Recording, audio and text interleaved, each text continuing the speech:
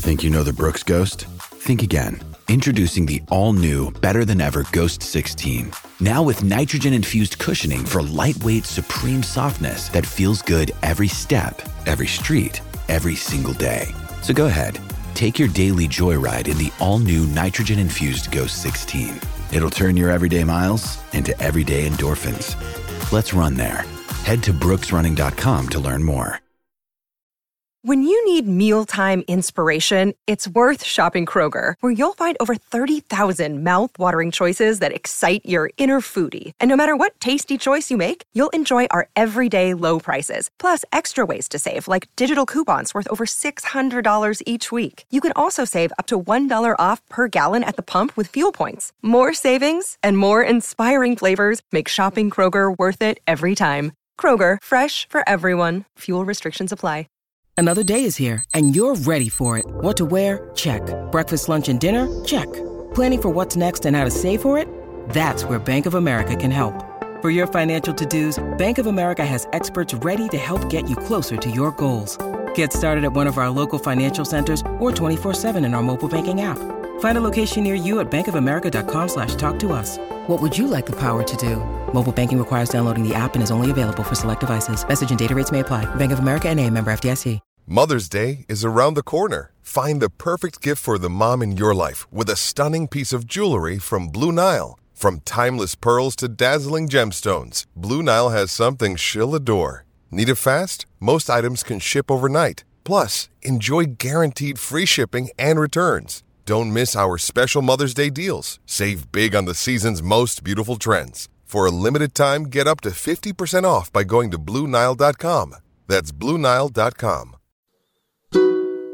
Batter up.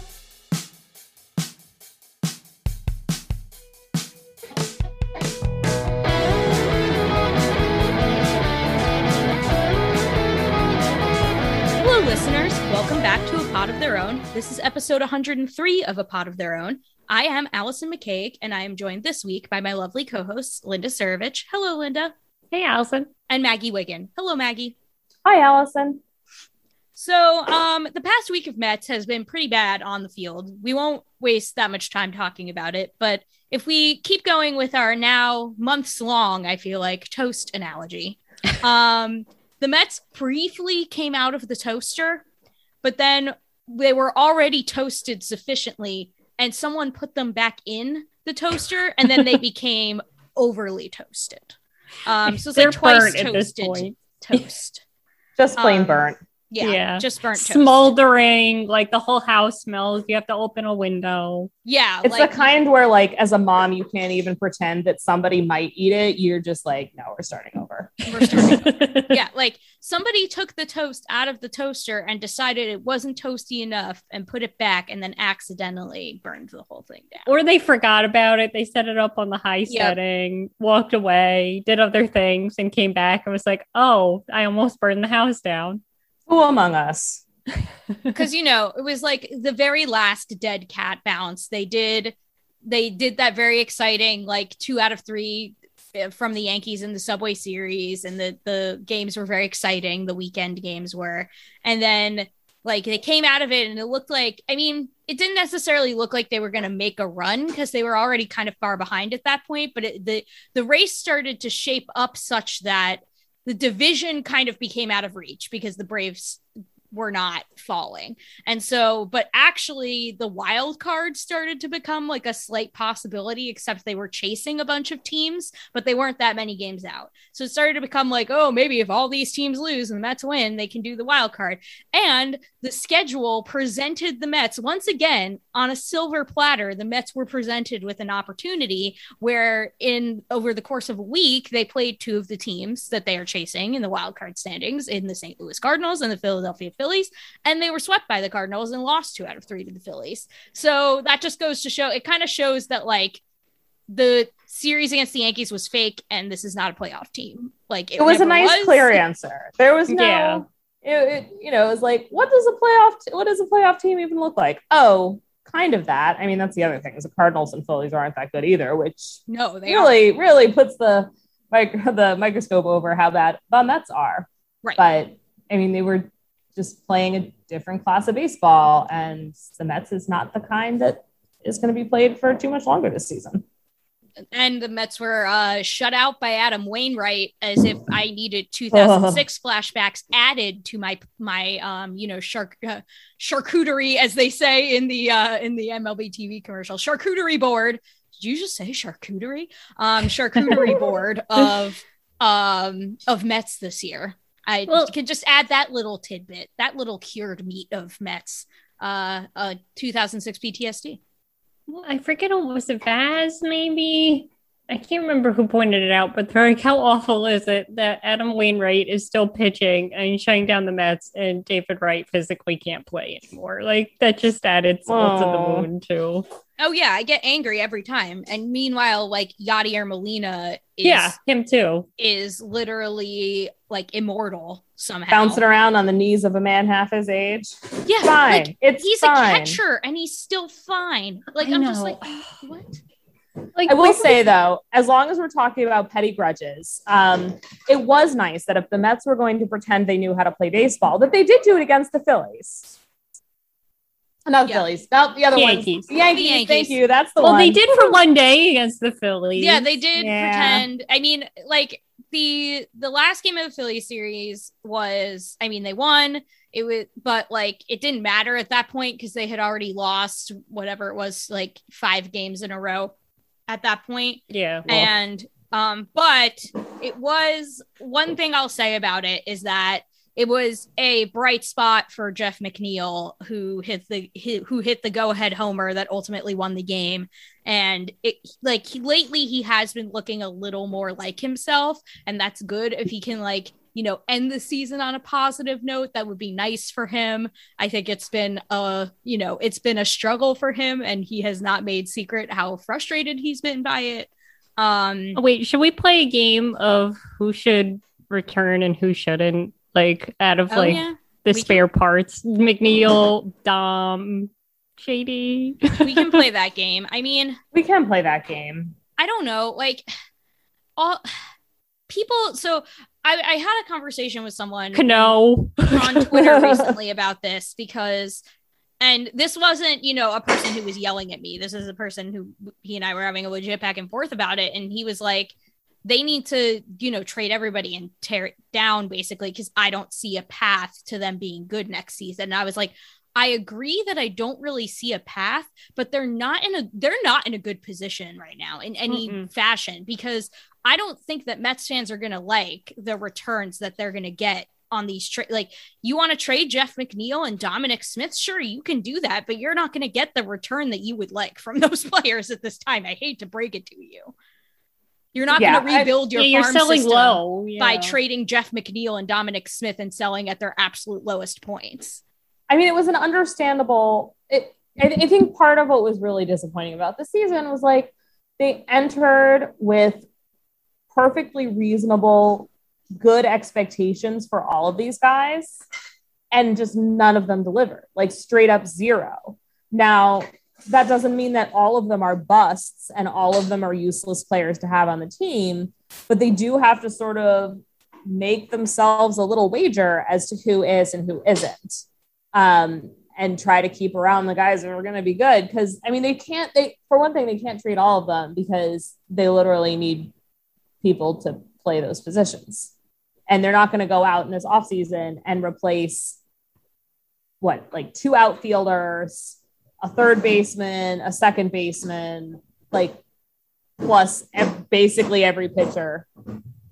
When it comes to Jeff McNeil, his season's interesting to me because he is both the player that I'm most surprised by, like, his downturn, but also, like, most encouraged that it won't happen again, of the guys that have been, like, really, really underwhelming. And that's because his batted ball profile has been pretty much, like, identical to his career averages.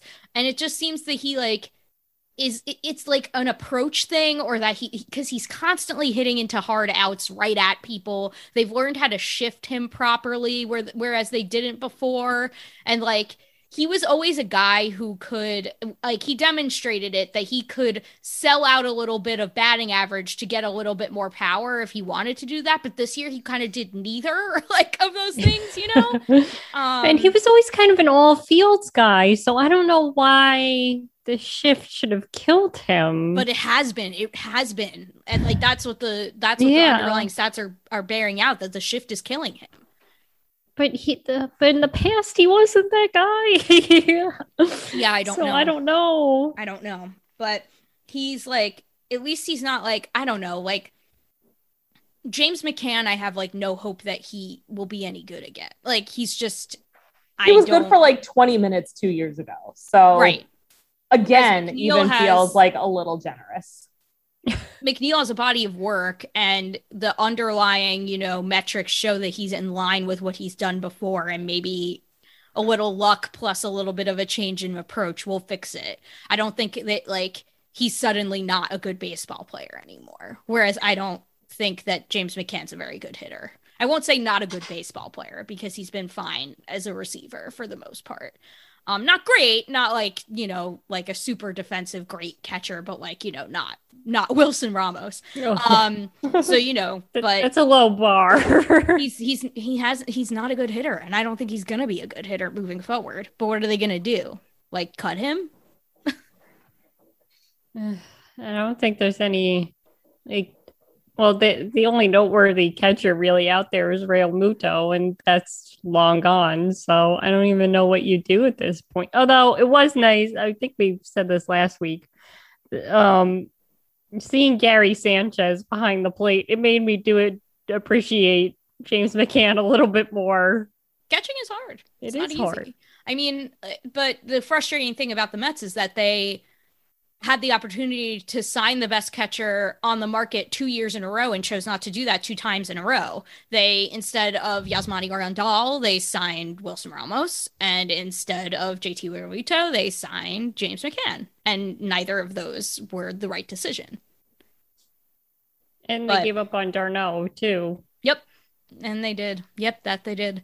And as far as like other players, like, I mean, with Dominic Smith, I think it's highly dependent on if there's a DH next year or not. And that also like affects the Robinson Cano picture as well. Whether the Mets can hold on to all these players or just kind of trade them for what they can get or cut them. Like, I honestly don't know where Dominic Smith's place is on this team moving forward. If there's no DH, especially, I don't know. Is JD going to be on the team? They keep saying that Robinson Cano is working out at playing third base, which is like, oh, Jesus Christ. That seems like a terrible idea in so many different ways, unless your end goal in all this is to get him so injured that you could just stick him on the 60-day for the if he doesn't get future. Injured, he's on so many drugs again that he'll probably get caught. I mean, you should just generally assume that Robinson Cano is on drugs. Yeah. That seems like a safe bet. And like Robinson Cano, like we've talked about in this podcast before, presents a salary problem for the Mets as far as their payroll. Because when you think about like how it has ripple effects now, again, I am not one to excuse ownership ever. Like, I think the Mets should simply spend above the luxury tax to build a better baseball team, and not let Robinson Cano's salary be a hindrance to them. But if they do that, there are other things that then become a problem, such as Edwin Diaz's arbitration salary. Like, at what point do you, because Edwin Diaz is going to get a raise. I know that people don't like to hear that. I know that people don't like that Edwin Diaz is going to get a raise because they think he's like the worst or whatever. I think he's okay. He's not the elite closer they paid for, or they traded for, I should say. He's not the elite closer they traded for, but he's not awful. He's not the worst, like many of the fans think. He's fine, but he's gonna get a raise in arbitration because he has 30 saves. Like, I'm sorry, that's the way it works. And because it's almost impossible to not. Yeah, and so he's gonna get a hefty arbitration number, and I don't know, like, how the Mets feel about given their payroll situation, giving him that amount of money to be a mediocre closer, or, you know, or if they want to go out and get a closer, and that's fine, then Edwin Diaz becomes a very expensive like setup man then, which I would be in favor of doing. But. Yeah, I think that would be fine. But then you also have Loop, you have Syndergaard, you have Stroman. Loop, who they should re-sign, by the way. Yeah, I was going to say, but especially because he wants to be here. Crazy person. Anytime a player who's good inexplicably wants to be a part of this circus, like, please pay attention and actually sign that player. Yeah, like Loop I get they're totally different pitchers, but he kind of reminds me of Addison Reed, where like he just came in so unheralded and just became the best reliever they had without any fanfare, and just went out there, did his job, and went home. Like drank a Busch Light and went and drank a Busch Light in the process, and that was it. Busch Light. One Busch Light. A single Busch Light. It's Friday night. You know what time it is. Time to have approximately one Busch Light and call 911. But yeah, I mean, you got to bring him back, especially considering he won't garner that much. Baez, you have to make a decision on. Stroman. I mean, Stroman should not be a decision. No, it shouldn't be. I mean, it probably will be. Loop and Stroman should not be decisions. But Stroman has been the absolute rock of this team. You know, he's no Jacob deGrom, but literally no one is. And he has done everything south of Jacob deGrom that anyone could ever ask of him.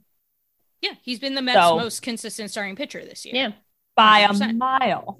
And yeah, so he should be there should be no question around Stroman, because if they need to try to replace his innings from the outside, they're not going to be able to, or let me put it this way. They could do it if they invested, but at that point, they might as well just bring back Stroman. And they're probably not going to do either. So there we go. Yep.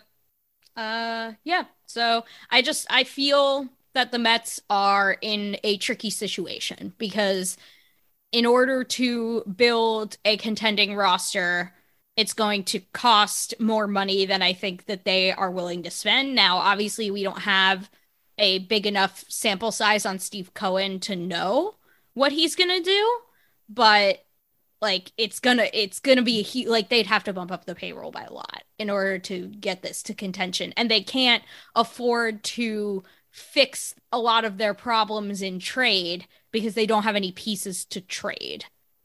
Like I mentioned, the existing big league players who you might want to offload from the team are not going to bring you back and trade what you want, and they don't have a farm system to trade from at this point.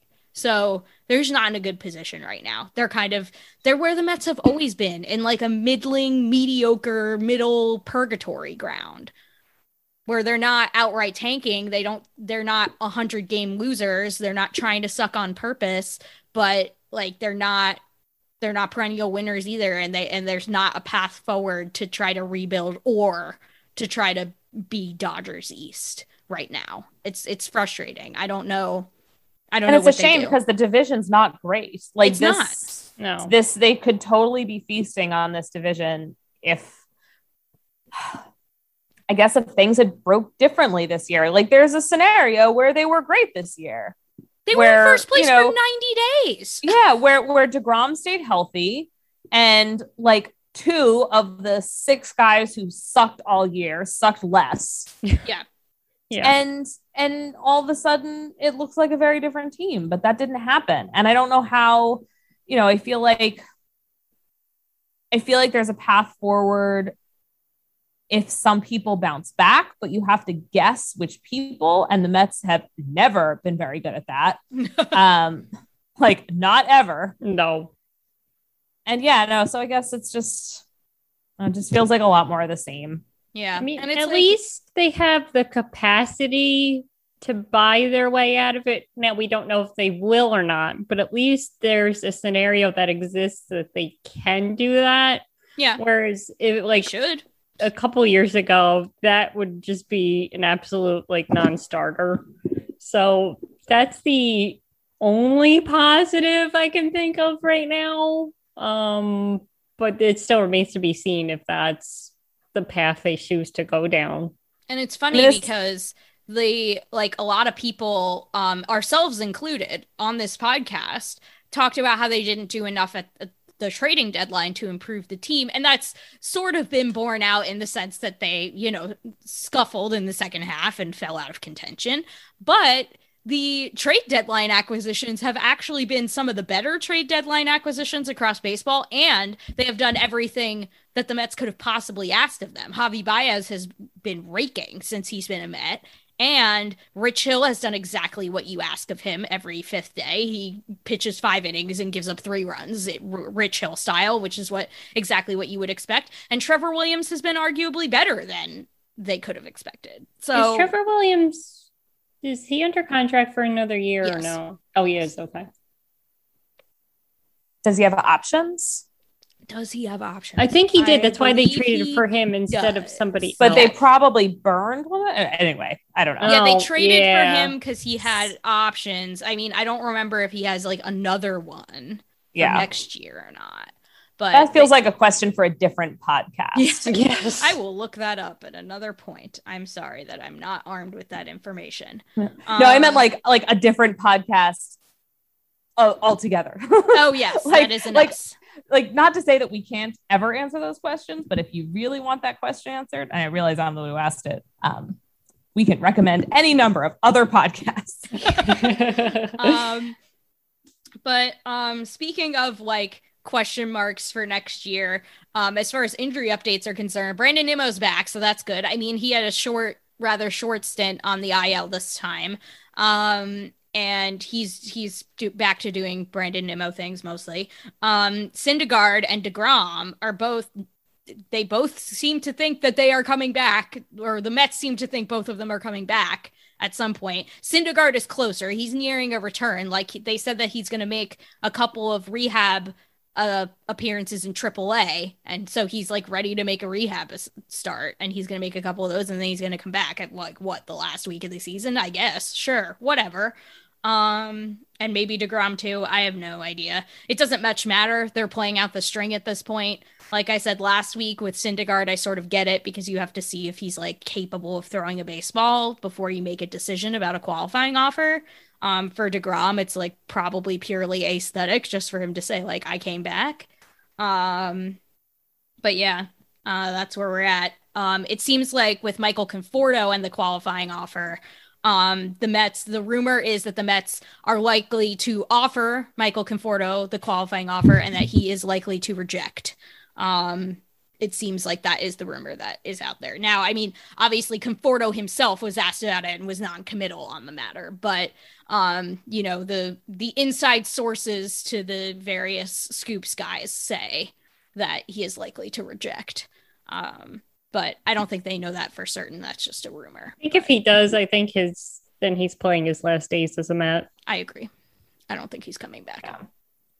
Which is well, sad. And I think there is, I think the logic behind rejecting the offer is pretty sound. And this is another thing where I think people are going to say oh, that's, he's been terrible. He's never going to get that much. And the thing is he probably will be able to get that much, maybe not per year, but if he can get, double the amount of the qualifying offer over 3 years, which I think would probably still be a bit of an underpay given his pedigree, then I think he would take that. I think that would be a smart thing to take. So I get it, but it's going to make a lot of people mad. Yeah. But then that also means the Mets have to figure out what to do with their outfield next year. What outfield? Yeah, that's very true. Brandon Nimmo and Kevin Pillar, folks. Is Pillar under contract next year? I think stop so. asking this question. I'm pretty sure he is. He has an option. It's a weird, but it's a weird option. I can't remember. He has a weird option. Isn't it a player option? Yeah. Well, who even knows it? It's just.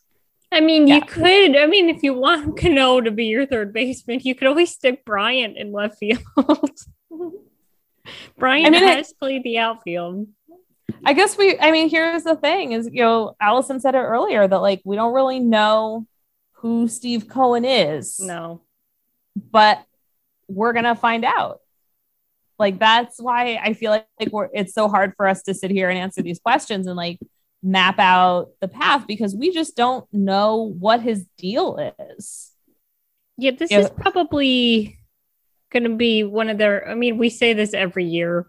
But this is going to be a crucial offseason in a lot of ways, not only because of how many question marks they have on the team, but because this is their shot at getting it right in the front office and, maybe even manager, which probably is what's going to happen. Like they inherited a lot of dudes and then I'm sure they had a process or whatever. Sandy Alderson said they had a process, but with Cohen not being hired until November, there was a time, or being approved in November, you still had a time crunch. The offseason was already underway at that point. So at least this time, and I'm sure they already are preparing. We know the Mets are not making the playoffs. So at least you have a full off season now to prepare. You've had, months to prepare now, knowing, that this team's got some holes that you're going to have to fix for next year. So, but they have to get it right. You have to, how many times like we said, they should have gone after Realmuto. They should have gone after Wheeler. They should have done this. Like, stop giving us the should-haves. Give us something more concrete now. And now the excuses have to go too, because like this is not the season immediately post-COVID where everything was super weird and we didn't have good samples on the guys the year before. This is not like you had to put together a front office in like 45 minutes on the back of a napkin because Jeff Wilpon took forever to decide to sell. Like, it's that kind of nonsense is done. And Steve Cohen has a, for better or worse, very blank slate to work from. And so here's the moment. Like, okay, what do you got? Let's see it. Yeah, show us what you can do now. Like, this is all you now. Like, you can't say you inherited anything. You can't say you inherited these problems. This is all yours now. So like we said with the minor leaguers too, like, you should have known they weren't being paid. You can't claim you didn't know. Like, you're the boss. You should know what's going on in your organization. So, treat the Mets you would your standard white collar crime, Steve. Pretend the NL East is the FCC. Or no, wait, SEC, whatever it is. Yeah. Whatever the watchdog is. The ones that you always want to throw stuff in the shredder when they come by. Those guys. Yeah. How do you outsmart the rest of the SEC? NL East should not be hard to outsmart. Let's be real. No. Especially the Phillies and the Marlins. And I don't see the Nationals being good at all. Oh, the Nationals aren't going to be good so bad. Like 5 years. They're going to be bad. So you have the Nationals and the Marlins. So you already have your odds of winning the National League East have already gone up because you have two teams that are just legitimately not competing next year. So you have a 1 in 3 shot at winning next year. And the Braves are always like they're underreacting to everything. They're never refreshing their roster. And yet they keep winning by default because every other team is a dumpster fire. And that makes me so mad. If the stupid Braves are going to win anything, make them deserve it with Chipper Jones or something. None of these little half-ass folks that they've been bringing they're getting bounced in the first round. Let's be real. Yeah. Just like last year when was it last year or 2 years when they gave up 11 runs in the first inning? It's like, how embarrassing. Oh yeah, to the Cardinals, couldn't even be competitive. Like, this is the National League East, and we couldn't do better than that. Yeah. Not even close. Nope. Anyway, as far as like it being all Steve Cohen now, rumors are starting to heat up on who the Mets will seek out as president of baseball operations to work under team president Sandy Alderson next season. And it seems that Billy Beane is their top choice. AKA, like, the rumors make it seem like it's his job to take or turn down. Like, basically, he's the top dog. It's his job if he wants it. And there has been rumors as well that if Beane comes over, it might be Bob Melvin in a package deal. Like, both of them would come over. But, you know, Theo Epstein and David Stearns have also been mentioned by John Heyman as being on the quote short list. And now you can recall when we got the question, when we did our Q&A about like, what executives would you like to see the Mets replace, you know, Sandy Alderson? Well, no one's replacing Sandy Alderson, but what executives would you like to see them bring in? I mentioned David Stearns in that conversation. So it's good that the Mets are at least thinking about him, but I don't think that he's, you know, he's the one who's gotten the least mentions of the three names. Like, he's just been mentioned as being on the short list, but I think they didn't give permission last They did not. time, yeah. They did not. They did not give permission last time to interview, although I'm trying to remember what the dynamic was last time and if Sandy Alderson was like, if this was for president of baseball operations or just as a GM. I don't remember. I always forget like what titles they're trying to give people. Like, when you organize the front office and give like the president of baseball operations title, it's usually to like pry these big names away so that they're not just the GM, they're president of baseball operations. It's like, you know, a fake title that gets them more money and like enables them to like pry them away from their other teams. It's like executive producer. Yeah. Yes, yeah. that's exactly it. So, well, also, you know, like, the regulars are the ones dropping the hints. Like Martino said today, like, oh, Beane might be intrigued of going back to the team that, you know, that drafted him. Like, the hints are there. Yeah. And like, as we've mentioned on the podcast before, when we're talking about Theo Epstein, like, it's not a coincidence that two of these three candidates on this short list are Sandy Alderson's mentor and Jared Porter's mentor. Yep. Like, I'm not, you know, like, Billy Beane is, I mean, other than being the Moneyball guy, which is how everyone knows him, like, I don't necessarily have any, like, thing against him. Like, there's no, like, known reasons for him to not be a good idea. We don't necessarily, the thing with Beane is that he's somewhat of an unknown quantity on how he will operate with a big market team. Because he's like known as being the Moneyball guy because he was running the A's and they were a very small market team and he had to like, you know, do Moneyball to make every dollar count. Now we don't know if Steve Cohen gives him like a budget or like a bigger budget and says like, go out and spend, like how he will do that.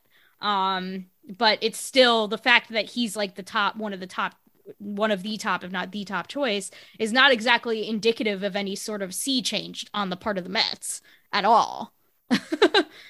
Like, they're bringing in the Moneyball guy who mentored Sandy Alderson. You know, because it just seems like the good old boys club. Like, oh, this is my buddy, let's hire him. Like, I mean, he's obviously qualified, but I would just like somebody for once not tied to Sandy Alderson. I mean, it's just Moneyball all the way down at this point. Like, you know, people talk about wanting to like do something super different and, you know, go with like, you know, someone from the Rays, but like the Rays are kind of the ultimate Moneyball team right now. Like, that's just how they all are, which is depressing. But like, you know, if you want a baseball guy, he's probably going to be Moneyball. He's probably going to hang out a lot with Sandy Alderson and, you know, hopefully not Zach Scott. But like, you know, I feel like the options are so limited. It's like that photo from the went viral at the stadium with like all of the white guys that look exactly the same, like all down it's like, that's baseball. It's all these guys who are almost impossible to tell apart from each other. Yeah, just all bland, boring white dudes. Yep. And they're all friends with Sandy Alderson. Yes. That's how he works. Yeah. Like, I just like, one of my favorite baseball tweets of all time is from Craig Goldstein of Baseball Prospectus, and it's the tweet that he did that was like, Billy Beane does 19 things to make his team slightly cheaper and slightly worse. Yes, I see it. Nats sign Scherzer makes no sense. Like that's what Billy Beane is, and like, forgive me if I'm not like hyped out of my mind about that. Like, yes, is he a respected, as was Sandy Alderson at the time, is he a respected baseball executive who like most people consider to be a really smart guy who knows the game? Absolutely, yes. But like, I don't know, like, I don't necessarily care that he's gonna be like smart and find the best bargain bin reliever. Like, that's not what excites me. Like, the Francisco Lindor extension excited me as a fan, you know? Give me the stars. Don't get me like Scott Hatteberg. Right. Like, we're New York. We're not Oakland. Like, I mean, to be fair, that Oakland team, they just forgot to put it in the movie, had a lot of stars. That's true. That just wasn't so exciting. Like, it should be all of the Right. off-screen Oakland A's and less of the on-screen Oakland A's. But Bean is all. Wait, Billy was Beane is Giambi on that team? I can't remember. Yeah, he was. Yes, he was. yeah.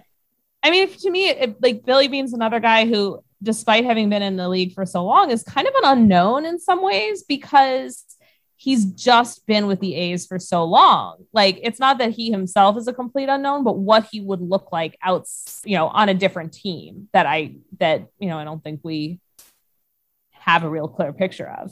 he's also like not currently, or like, I don't know. I just feel like he's like kind of removed from like a lot of the modern things. Well, because Like- he wanted to leave baseball a couple years ago. Yeah. So I don't know. Like, does he not want? Like, does he not like where the game is going? Like, what was his reasoning for wanting to leave baseball? Like, that to me is a red flag. Yeah. I don't know. We'll see. I mean, like, if that ends up being the choice, I guess pending, us finding out anything that we don't know right now about Billy Beane, they could do worse, that's for sure. But I guess we'll see. We don't know how Billy Beane will operate as a big market manager, just like we don't know how Steve Cohen exactly will operate in his first full offseason as owner. So it'll be interesting to see it all play out. And we'll be here talking about it. So lucky y'all. That's gonna be our whole off season. I know. Oh, This it is gonna could be. all this stuff again. I said this the other day. I tweeted it that the Mets are either bad or interesting. Like, there's no between. So that's gonna be the off season. Like, at least we'll have things to talk about because stuff should happen. So either whether the stuff they do is good or bad, it'll at least be interesting. Yep, it will at least be interesting. May you live in interesting times. So unprecedented times. Oh, I never want to hear that again. I know. Nope. So something that happened in baseball. So speaking of teams that have kind of like tanked themselves out of contention in the second half, the San Diego Padres have had a pretty spectacular fall from grace. I was going to say, why is there no LOL Padres? Why is it only LOL Mets? I mean, lately it's been pretty LOL Padres as far as like they've started to fire people. Like they fired their is it like minor league development or scouting director? Yeah, and he was there for like years, and they fired him just like kind of out of nowhere, which is like a really weird fall guy for this.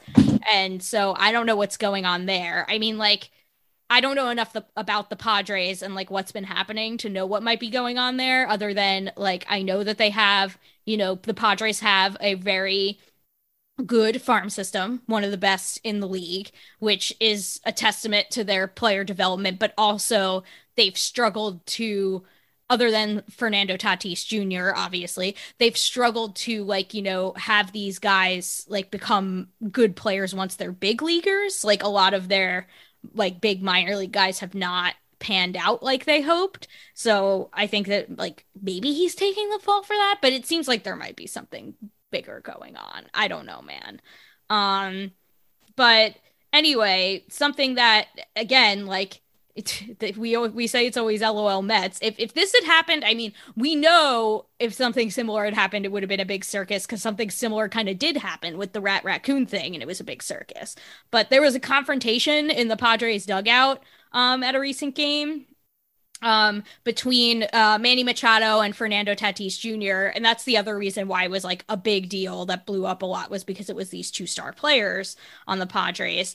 And, you know, you could see, so Tatis like reacted to a strikeout, like, you know, he reacted negatively to it. And like, I think Machado kind of got in his face in the dugout and yelled like, "It's not fucking about you." So that was interesting. And I've seen a lot of split reactions on this. Like, I've seen people, like, some people say that like it was really toxic, and Machado getting his face in public was like really not good. And Machado, as we all know, is known for, you know, being a bit of a hothead at times throughout his career. But I've seen other people say that like it was a good demonstration of like leadership, you know, like guiding the younger player and stuff like that, and trying to make people like make him understand that like everybody knows you're good, like you don't have to do this. So it was it was interesting. I'm not sure which side of that I land on. Well, it reminded me of was the memes were wonderful though. Yeah, the memes were top notch. Like, I could watch the memes all day. But what it reminded me of was the Wilmer Flores walk-off game against the Nationals, because Bryce Harper got thrown out of that game. And I remember Ronnie saying, you absolutely cannot do that in a game like this. In a game, you're playing your division rival, you're the team's best player, and you let your team down. And look what happened. The Nationals lost the game with their best player sitting in the clubhouse. So Manny Machado was absolutely right, but I don't know if it's something you should do in full view of the cameras, because then this is what it turns into. It turns into a media circus. Well, and of course, remember what happened, I think just a couple weeks after Bryce Harper got thrown out. He also then got like manhandled by Jonathan Papelbon. Yeah. Oh because God, I think that's the common thread here, which is that frustrated players on bad teams behave badly and overreact, and everybody is on edge. And I think, you know, would it be like the giant circus it is if it was would it be a bigger circus if it was a bigger market? Maybe, probably. You know, would there be a LOL Mets long-term narrative to work with? Absolutely. But I think you just see this nonsense everywhere. And when I say everywhere, I don't even just mean like other baseball teams. That's just like what people do when everything is going wrong, is they behave like big babies and like beat up their teammates in the dugout, or, you know, get thrown out of games. I mean, we even saw it with the Mets. I mean, but they did it in the tunnel when they saw a raccoon. But, you know, he tempers, like you said, Maggie, tempers flare. And when the teams are struggling, you're already on edge. So you just need that one thing to kind of set you off. And I mean, I think Tatis and Machado are fine. I don't think they hate each other, or, you know, this is going to be a problem going forward. But it's just something that happens, and it's just going to keep happening, because it's just, you know, the adrenaline's going. You're under a lot of pressure. There's a lot of eyes on you, and you're expected to do well. And, you know, that one thing could just, like you said, just set them off, and that's it. And then now you're always going to be known as like the problem, or because you're not going to live this down. The memes are forever now. The memes are forever. And I found it to be an interesting dynamic with Manny Machado in particular, because he is a player that's known for having acted immaturely in the past when he was on the Orioles. And he got a lot of crap for that from the media and also from like veteran players on his team, from Adam Jones, from JJ Hardy, from other veteran players for his behavior. And I think like it's unclear to me whether this is a reflection of him learning from that and not wanting Tatis to act the same way that he acted when he was his age, or like if it's a, you know, if it on one side it could be that, and on the other side it seems like hypocritical to people on the outside, I think, for him to act that way and like you know, react that way to someone being immature. It's like, well, you were one of the more immature players in the league at one point, so I don't know. It's like, is it a change on his part, or would he be the only one who could get through to Tatis, or could anybody? Like how, like if you know someone like Adam Jones can't get through to baby Manny Machado, then it's going to be hard for anyone to get through to Fernando Tatis Jr. Because again, these are guys with big egos and you know, a lot of them tend towards being very defensive, and that's, you know, the interpersonal dynamics are just complicated, but also when you think about it, like really typical in a lot of ways. If you just expect them to act like regular people, it kind of makes a lot more sense. Yeah, Tatis is 22 years old. Like he was basically a college kid. He is a baby. I was gonna say, like if this happened at a college game, you'd be like, oh, okay, college boys, yeah, whatever. Like literal babies. Yeah, they're babies. So I mean, stuff happens. I don't think it's that big of a deal because, tempers are going to flare, especially on struggling teams. And I know people were saying that, like, Tingler has lost the clubhouse and that proved it. And I think that was Matt Williams definitely did back with the Papelbon Harper incident. But I didn't see this as a fight. This was more of like just calling out your teammates. So I don't, from that aspect, I don't know. I mean, I also don't know the Padres, and because they're on the West Coast, I don't really follow them. So I can't speak on if Tinkler's lost the clubhouse, but I don't know if that means, you know, the whole clubhouse has all of a sudden gone kaput because of one incident. Yeah, I don't think that that's true, but I also find the whole, like, I haven't lost the clubhouse t-shirt has people asking a lot of questions about my shirt. I haven't lost the clubhouse, but if you see it, could you let me know? I've been looking for it. Yeah. Actually, it's really funny. Like, literally as we're talking, The Athletic posted a new article where where Machado and Tatis like addressed the confrontation to the media, and it definitely reads like the quotes that they gave. I mean, obviously, you know, the quotes that they gave could just be like lies to placate people, but the way it reads is very much akin, like in line with what Linda was saying, because Machado said, we've got Fernando over here that's about to win the MVP, and we've got a team that's trying to compete and get to the World Series. We haven't been playing some great baseball, so emotions get involved and get the better of us at times. And those are situations that we learn as leaders, as a team, as an organization, that we have to get better from that, said Machado, who called Tatis my little brother. He added, we've got a lot of years here moving forward. So he knows that, like, they're both the leaders on the team moving forward. Like, they're the faces of that team, and that they've got to, like, work on that. And I don't think it's a fight, like they hate each other. I think it's just, you know, moment got the better of them. And also on the flip side, let's not forget when there was the gunshots at Nationals Park, it was Tatis and Machado who ran onto the field to let fans into the clubhouse. Yes, which was really, really should not be forgotten that they did that. So I don't think these are bad people who, you know, who they just did something stupid. And, you know, tempers flared, but I still think they're, like I said, I think they're fine. I think they're close. And like I said, you know, it's like you got to discipline your little brother sometimes when he's acting up. Get that. I'll put it this way. I feel a lot better about the Padres' foreseeable future than I feel about the Mets' foreseeable future. It's very true. Sad, but true.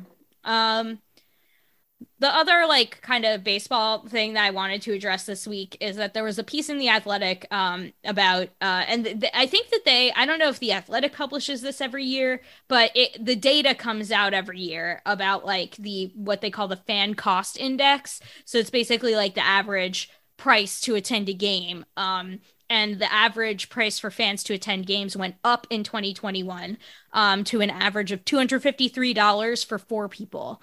The Mets, for what it's worth, are really close to that average. They're like maybe slightly above it. I forget, but they're like right in the middle of the pack and they're like $255 or something like that. But their cost went up 3.2% compared to last season. And the biggest increase, and now keep in mind that this is like, toward the bottom of the scale. So the increase is they're still below average, but it's the biggest like percentage increase is actually the Orioles, which is really unfortunate because the team is so bad that like, and it's like way more expensive to see them now. And that's despite ticket prices actually going down. So this is mostly due to consolidating concessions due to COVID-19. And I experienced that myself this year at Camden Yards. Like there's so many fewer concessions than there were.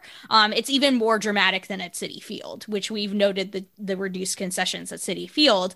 At Camden Yards, it's even more dramatic. Like in the upper deck, like there are none of those like little carts that are like, the little pop-up stands that sort of exist around the ballpark that are not like, brick and mortar buildings, but they're just like little stands. None of those are open at Camden Yards right now. None of them. Because A, not enough people are going to see the bad team, and B, it's COVID related. And so the price of concessions has gone up dramatically because there's not as many places to get them. So yeah, it's a problem. It's a huge barrier to accessibility to the game, especially given the contraction of the minor leagues, which is a more affordable alternative to Major League Baseball. It's $253 for 4 people is a lot of money for an average person to spend to go to one baseball game. It's a lot of money. Well, and it's when you say one baseball game, I mean, that's just it. That if that's what it's going to cost, then maybe you're going to 2 games a year. And like, that's not gonna like instill lifelong fandom. That's just like a once in a while thing. Baseball should be like a lifestyle. But I was thinking about something you had just said, which is that the Orioles are so bad. They're also cheap. Their payroll is tiny now because they've gotten rid of anybody making any money. Yep. And it just goes to show everyone who's like, well, everything is going to get more expensive because the players are demanding more money.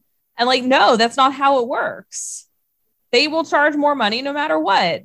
Pay the good players the money because the price is going to get more expensive anyway. And at least that way you get to see the good players. Yeah, Francisco Lindor's contract extension is not going to mean that your Bud Light at Citi Field is going to cost more money. That is not what's happening. Your Bud Light at Citi Field is definitely going to cost more money, no matter what. Regardless. And it just keeps going up, and teams keep citing like COVID-19 as, a reason why they have to charge more because they have to make up all the lost revenue. But it's like, these are billionaires and people aren't going to go if you make it so unaffordable to attend a game. Like Maggie said, like baseball should be a lifestyle. Like it's different when you're going to like a football game, for example, because like there are so few home football games. There's 8 or whatever home football games a season. So like you go to one and it's like a big event and you do it like once a year. And you do the big tailgate and it's a big thing. You spend a lot of money on tickets and parking and all this stuff, but you know that you're doing it because it's like a once a year thing for you. For baseball, like baseball's not the same kind of sport. They play it every day. It's a long season. And in order to really like feel like you're a part of it and feel engaged with the team, I feel bummed out when I go to anything less than like 5 or 6 games in a season. And I will say average is just that, is average. And not this year because my kids are too young to be vaccinated, but like I have on many occasions taken a family of 4 to a baseball game and paid much less than $250, although still a lot of money. I mean, I could get my fam in and out for probably 1 to 150, but it's still way too much. But like the thing that's really that's stark now is that there's just not that many ways to downgrade. You know, you don't have, like, even if you have bleacher seats, there's still like $25 a ticket if you want to go on weekends. And, you know, if you just want to get, I'm just going to get a hot dog and a soda. Okay, that'll be $12. Yeah. Yeah. You know, I get like having the whole $250 experience of like some nice food and some good seats, but there should be the option to go for cheap, to just, you know, bare minimum. And that's not there anymore. And there used to be like these like family packs where you could like get, you know, you could package your concessions and get like a hot dog and a soda together and get like 4 of them for, you know, a certain amount that was less than if you bought them individually. But I feel like, I mean, admittedly, as someone who does not take a whole family of people to the ballpark, usually it's just me or just me and my parents or just me and Michael. But like I'm not tapped into this as much, but I haven't noticed those type of deals as much. No, they're not really around. There's right. Like the closest is the kids meal at Citi Field, which I don't even know what they're doing this year, but is like, it's the low key best food deal on the planet. They don't check to see if you have your kids, but it's like a hot dog, a popcorn, and a bottle of juice. And it's like, I think $7. Oh, that's pretty good. It's about as much as a single hot dog is otherwise. That's nice. But that's and there's no ticket deal. And the team's tickets are always more expensive on weekends. And like, I don't know when else I'm supposed to be taking a 4-year-old, a 7-year-old to a baseball game. It's not going to be at 7:00 on a weeknight. Well, but all those tickets are like $30. Yeah. Like for us that live in the suburbs, I can't go after work. By the time I get down there, it'll be 9:00. So it's like, unless you live in the city or in Queens or close to the ballpark, you know, the rest of us, we're going on weekends. And like you said, families have to go on weekends. So we're always the ones paying extra. And those of us who travel from outside. Yeah, like we don't have the option of, you know, having the cheaper ticket of going on a weeknight. And it's just not feasible. And not to mention all the travel costs associated with that. Like I have to come from DC. That costs a lot of money in gas and in parking or however we choose to get there. So or even the train, taking the subway, like the Metro North to Grand Central from where I am is almost $20 at this point. Yeah. It's just like, so that's about the same as Citi Field parking, because then you got to take the subway on top of it. So you're not saving any money by taking the train to the game now. Yeah. It's like people keep wondering like the things MLB can do to, you know, like to grow the fan base, like don't stop it from being so expensive to go to a game. Like that's basic stuff. Like pace of play doesn't matter if no one wants to go to the game because they can't afford it. Yeah, like with the Orioles saying, well, we had to raise prices because of COVID. You don't think the rest of us got hit by COVID? You don't think the rest of us are suffering? But the difference is you're a billion-dollar baseball team and we're just, you know, little peons in the grand scheme of things. We're just regular old people. Yeah. Who can't afford to miss a paycheck. Like, no. And I'm sure they took a terrible hit. I'm sure the annual increases in their revenue was a little bit smaller this year. Yeah. Because that's the other things they're always talking about, how like, oh, there's so much, you know, baseball's dying. There's a crunch, but like, if you look at it, they're doing great. They're doing way better than the rest of us. Yep.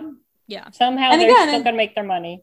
And it's not to say that there shouldn't be suites, that they shouldn't have, you know, expensive food options, but like make it remotely possible. Make it possible for me to walk in and out with my family for under $100. Yeah. Yeah. That seems like a low bar.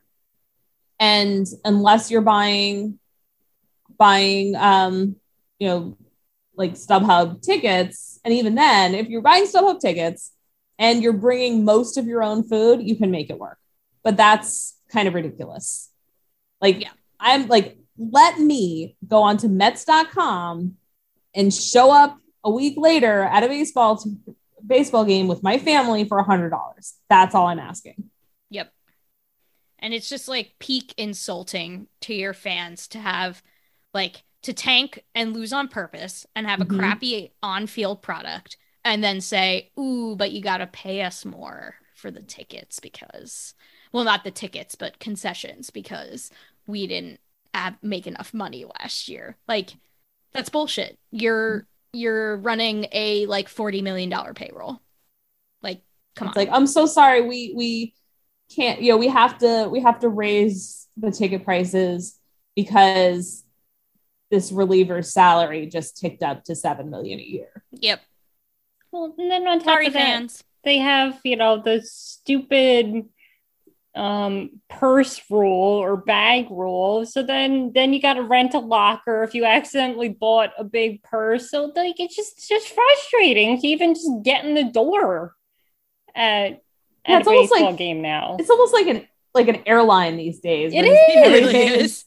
They're just like now there's not even food, or there's not even hot food. There's just snack boxes, and they all cost $17.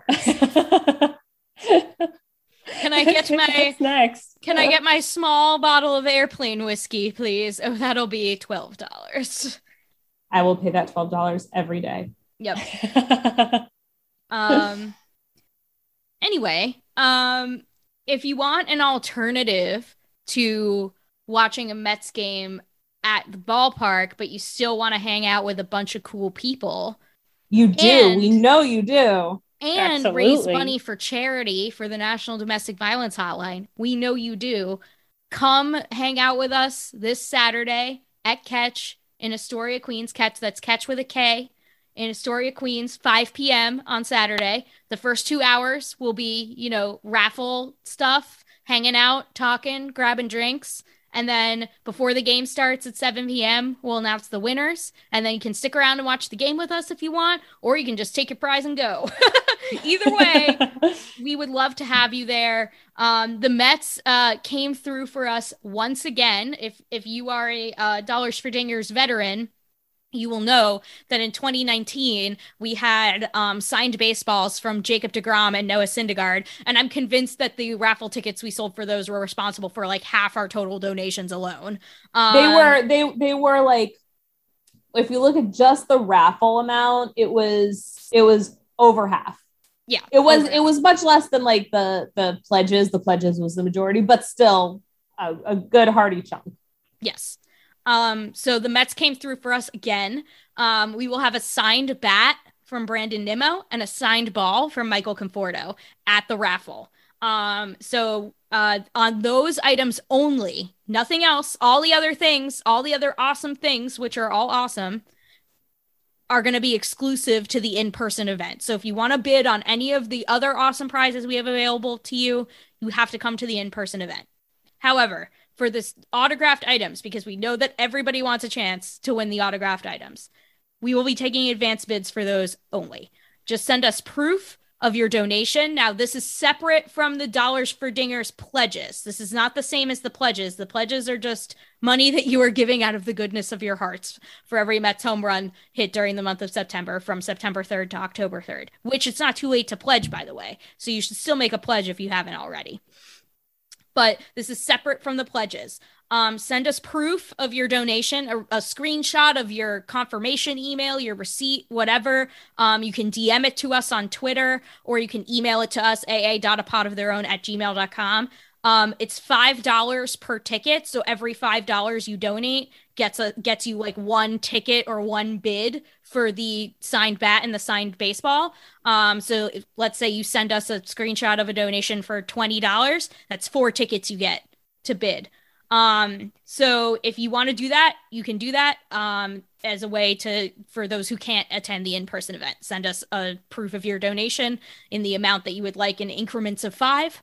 And we will give you that many bids. But if you attend the event in person, you will be able to bid on those signed items as normal, just buy raffle tickets, and as well as all of our other prizes, which include custom art and t-shirts, a package from our friends at Breaking Tea, poo-poo hats, poo-poo take hats, Mets hats, gift certificate from Catch, and other really cool stuff. So please, please, please come this Saturday, 5 p.m., catch Astoria Queens, and help us make this the most successful Dollars for Dingers campaign yet. We appreciate you guys so much. Thank you to everybody who already pledged. We're up over $6,000 in pledge dollars as of today's podcast. So you can still make a pledge anytime between now and October 3rd when the Dollars for Dingers pledge period ends on the last day of the season. So you are all the Marcus Stroman of podcast listeners. Yes, indeed. Tenacious, dedicated, rock solid, passionate, dependable, good people. Yeah. So please, please, please keep them coming. Don't stop the pledges now. And please come on Saturday. We would love to see all your wonderful faces. We are so excited for this event. We can't wait. And it's going to be a beautiful day. So we will almost certainly be able to really enjoy the whole backyard, outside area they have, which is huge. The food is really good there. It's bar food, but like good bar food. We're going to have a special drink too. Special drink. Oh, that's right. It. And I am not driving, so hook me up with one of them. No, me either. And don't forget to bring your vaccine cards or other proof of vaccination, because proof of vaccination is required to attend all bars in New York City. And don't fight them about it, please. Just bring your vaccine card. Oh my God, don't be so embarrassed. Oh my God. We don't want to have to kick anyone out of this. Or get the Excelsior Pass. Yeah. That's super easy. Oh, speaking of anti-vaxxers, Jake Arrieta just got DFA'd. Bye. Bye. Meh. So yeah, come hang out with us. We can't wait. We're so excited. But yeah, we will end the show this week like we always do with walk-off wins, where each of us talks about something that is making us happy this week, baseball related or otherwise. Maggie Wiggin, what is your walk-off win for this week? So this most recent Friday, my little sister got married. Yay! And it was really wonderful. It was also like any family wedding, especially one with children involved. There was a lot of drama and a lot of work, but it was a beautiful wedding. And she worked so hard. She planned this wedding twice because it was supposed to be last year. And then she had to plan this year and do things like get vaccine confirmation for +1s and all kinds of difficult, she had to cancel her honeymoon and all this stuff that's, just more stress for a wedding. But the end result was amazing. It was a beautiful wedding. Everyone had so much fun. Yeah, it was really great. And I'm just so proud of her, and I love her husband. And it was so great to see everybody and just dance a lot. Yeah, it was a really, really special day. Just a forewarning, no one ever asked my daughter to be a flower girl. That's not her gift. But other than that, it was just beautiful. It was in Dumbo. The bridge was in the background. It was all amazing. But yeah, so congratulations to Sally and Mario. I love you both. And yay, happy wedding. Congratulations. That sounds absolutely lovely. Linda Surovich, what is your walk-off win for this week? Well, I woke up this morning. I was like, oh crap, I don't have a walk-off win for today. But then this doesn't sound like a walk-off win, but it is. Sewage backed up at my job, so we had to close early. So I got a surprise half day at work. That's nice. So silver lining. Yeah, so we didn't have toilets, so we had to close. And I got out at 3:00, and I came home and I took a nap. Naps are the best. I can't remember the last time I had a good nap. Oh, it was glorious. So that's my walk-off win. Just leaving work early and getting a good nap in. Taking a nap. Love it. A great walk-off win. I woke up and I was like, wait, what time is it? Like, why is it dark already? That's how you know you had a really good nap, when you wake up and you're like, I don't even know what year it is. Who am I? You say the clock, you're like, is that AM or PM? Yeah. Well, with it getting dark so early, it's confusing. Yeah.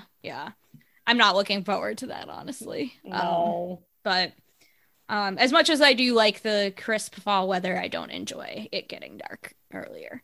Nope. So my walk-off win for this week is that was Michael's birthday over the weekend, on Friday, and his mom came down for the weekend, and we had a really nice time. We went to our favorite brewery in DC. They were having their Oktoberfest in September. I always find it funny when they have Oktoberfest events in September, but they did. They had their Oktoberfest event, so I got to drink really tasty German beers and eat really tasty schnitzel, which was awesome. So yeah, we just had a nice time, and you know, it was just a really lovely weekend visiting with family. So that's my walk-off win. You should go to amazingavenue.com, check out all of our fantastic content. You should go to our Twitter page and click on the Google Sheet and our pinned tweet to do a Dollars for Dingers pledge if you haven't already, and please come on Saturday. You can follow Amazing Avenue on Twitter, Facebook, and Instagram at Amazing Avenue. You can follow this show on Twitter at A Pod of Their Own. You can email us, aa.apodoftheirown@gmail.com. And if you want to bid on the autographed baseball and or bat, you can DM us on Twitter or email us your donation receipt from the National Domestic Violence Hotline. So yeah, those are the two ways to get in contact with us. You can also follow each of us on Twitter. I am at Petite PhD. Where are you, Linda? At Linda Servich. And you, Maggie? At Maggie162. Please subscribe to Amazing Avenue Audio on your favorite podcast app of choice. You will get our entire awesome suite of podcasts. Please rate and review the show. It really helps people find it. The original intro and outro music to this podcast is by Bunga. Let's go Mets. And don't forget, there is no crying in podcasting. Hope to see you all on Saturday.